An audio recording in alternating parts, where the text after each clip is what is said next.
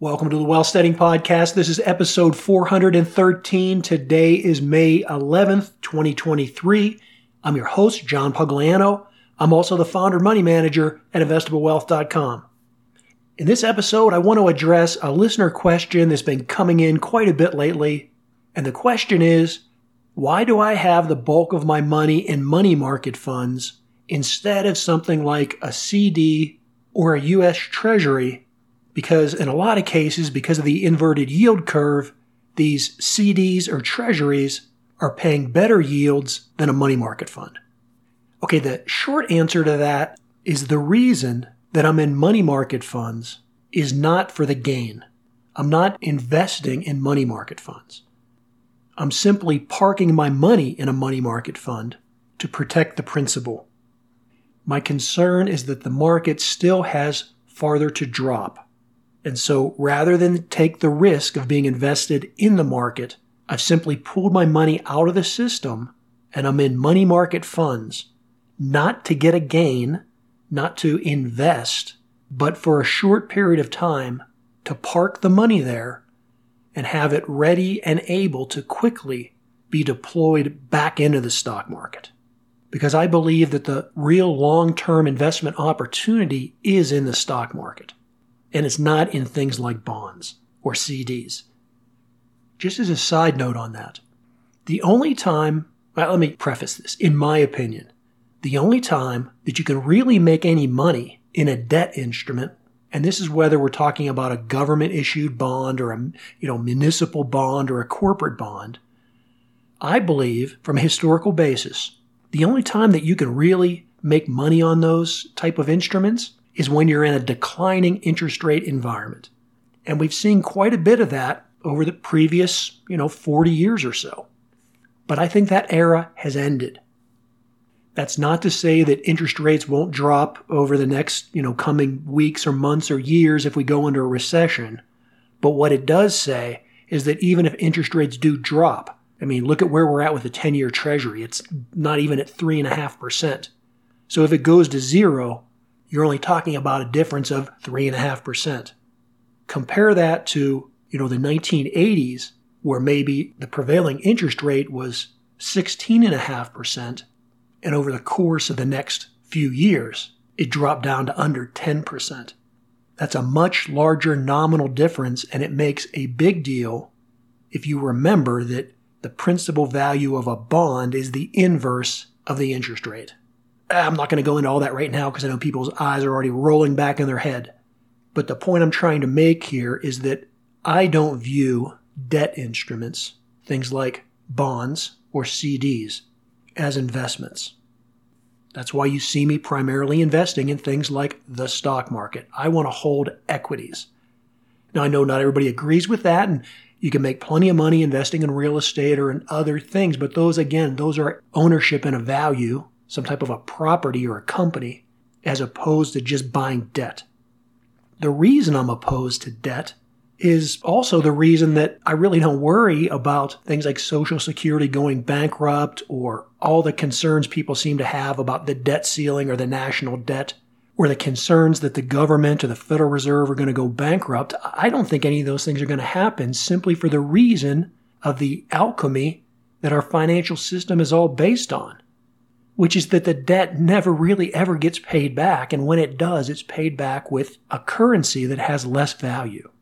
That's how they're able to keep kicking the can down the road, and it's not just our country. Look at the public and private debt in countries like China, like Japan. Japan specifically is in an amazing position right now. More than half of the government debt in Japan is owned by the Bank of Japan. What that means is that someday that will all be forgiven and it won't involve a default because the debt that's owned by the Bank of Japan, it was all created out of yen that was printed out of thin air. Hard to wrap your mind around this, but I'm going to make this prediction even though I can't predict the future. Someday, and probably someday in the not too distant future, you will see the country of Japan cutting their debt in more than half simply because the Bank of Japan forgives the debt. And it won't be bad for the Japanese economy. It won't be bad for future generations. It won't be bad for the currency of Japan.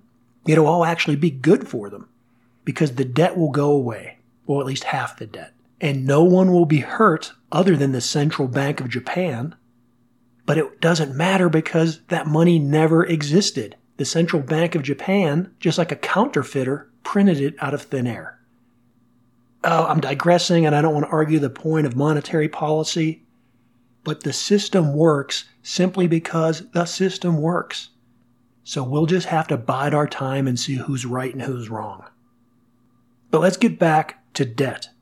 Long term, I don't want to own government bonds or municipal bonds or corporate bonds because the way the system is set up, it's set up to pay me back with money that's worth less in the future. Not worthless as in it doesn't have any value, but it's just worth less tomorrow than it is today.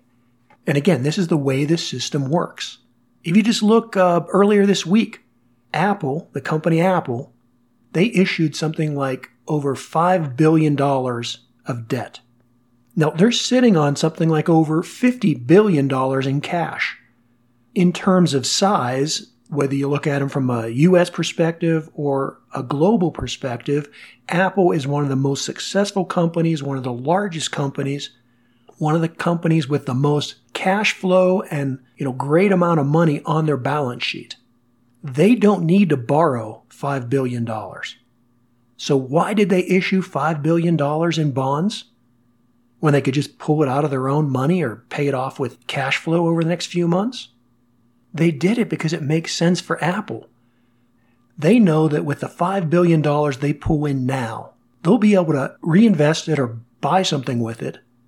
And then over the next 10 years, they'll pay that money back with money that is less valuable to them. That's the way the governments do it. That's the way the municipalities do it. That's the way the corporations do it. It's just the way the system works. The debt payment structure is in the favor of the institution issuing the debt, not of the investor buying the debt. Okay, staying on topic here. The reason I prefer money market funds, again, is not to invest my money, but to simply park it somewhere where it's, quote, safe, and I don't have to worry about losing the principal. I want to preserve the principal today so that tomorrow or the next day or in 3 weeks or in 4 months, I'll be able, in an instant, to take that money and drop it back into the stock market. In a second here, I'm going to give you some examples of why it's so important to have that money available instantaneously. And for the most part, if you're investing in a CD or a Treasury, even if it's short term, your money isn't instantly available, particularly with a CD. The CDs that I'm familiar with, and we're talking about certificate of deposits from a bank, they don't trade on a secondary market. So if you buy a 3-month CD, you have to wait a full 3 months to get your money back. Now, with a government Treasury, you can potentially sell that on a secondary market. You wouldn't have to wait that amount of time. But it does involve a lag, and it depends how you're trying to deploy that money. But the way I look at it is for that extra little 25 basis points or 75 basis points that you're going to receive by tying your money up for 3 months or 6 months or 12 or 18 months. I think it's just, like picking up pennies on the railroad track. It's not worth the effort to just try and squeeze out that extra little amount when the real money will be made in the stock market once we move into the next rally. Let me digress here for a second. No surprise there. I've heard from a lot of people that when I kind of give that explanation to them, and this is really people that are fairly new to investing, I guess, they don't understand that when they get a 3-month CD and it's supposedly paying 5% interest, a lot of people think that means they're receiving 5% every 3 months, so that over the period of a year, they would be receiving 20% on their money. That's not how these instruments work. It's like your mortgage. The interest rate that's quoted to you is annualized. So a 3-month CD that's paying 5% is not paying you 5% over 3 months. It's paying you something like, 1.25% over those 3 months for an annualized rate of 5%. I know that's really simple and elementary, but you'd be surprised the number of people that don't understand that, even when it comes to their mortgage. In any case, at the risk of being redundant, I don't view buying debt instruments as investing unless interest rates are coming down. So I want to have my money 100% liquid and safe so that in a fraction of a second, I can move that money out of a money market fund and right away jump into the stock market and buy stocks. Now, why is that important? Well, remember the difference between tying your money up in a CD or a 3 or a 6 or a 12-month government treasury, that little extra incremental percent of interest that you're going to receive, that difference can be made up within, a 20-minute move within the stock market. Let's look at the S&P 500 and its volatility this year. Okay, just from January 1st of 2023. On any given day, the intraday variance, I'm talking about from the low of the day to the high of the day. Okay, in any given day, just this year, the market has varied on average 1.3% from low to high every day this year. And so when you lock your money up in that CD because you can get that extra, fraction of a percent, you're really just talking about the variance months worth of interest in one given day in the stock market. Now, I'm not encouraging you to go out and be a day trader and try and accurately predict the low and the high so that you can squeeze that 1.3% out of every daily trade. I'm just pointing out that the variance is so great in the market that, again, for me and my money, it doesn't make sense to try and pick that penny up on the CD or the Treasury railroad track, where once I go into the stock market, I can incrementally pick up months worth of interest payments just in one day. Now you're probably saying, John, that's not fair because you're talking peak to trough difference on a daily basis. What about just daily variance? Well, again, this year, looking at the close from one day to the next, the market's varying at about 10 basis points. And incidentally, that's a positive 10 basis points. But let's step back here a minute too and remember that I'm not so much worried about what's happening this year or these current market conditions in terms of the daily volatility of the market. Remember, I'm not in the market for the most part. 90% of my money is sitting safely in a money market fund. I'm not participating in that daily opportunity of maybe as much as 10 basis points. I'm not doing that because I'm worried that the downside risk is much greater than the upside reward. And to kind of illustrate that to you, let's not look at this year, but let's step back about 15 or 16 years ago or so and look at what happened during the 2008 financial crisis. I said that in this year's market, on a daily basis from low to high, the daily intraday variance of the S&P 500 was about 1.3%. Well, if you go back to 2008, for that trading year from January to December 2008, the intraday variance was over 2.9%. So almost 3% variance on any given day. Remember, today the 10-year Treasury is paying 3.5% interest for an entire year. Right? That's the yield of the 10-year Treasury, 3.5%. In 2008, an extremely turbulent market, which we could be headed into, in that case, the variance intraday was almost 3%. That's almost the same kind of a yield that the 10-year Treasury is paying today. And again, my emphasis here is not to encourage you to go in and day trade, but to simply understand how much markets can fluctuate in the just period of a daily trade. During that same time period in 2008, the difference on average from the close of one day to the close of the next was about negative 16 basis points. That means that every day you were in the market in 2008, on average, you lost 0.0016% of your money. And so over the period of those 12 months, had you sat through that, you would have lost almost 40% of your money. And the market hadn't even hit a bottom yet at that point. So again, this is an argument that I would make about why I am not a firm believer in just buy and hold strategies. I think if you think that there's a train wreck about to happen, you should get far away from the railroad tracks.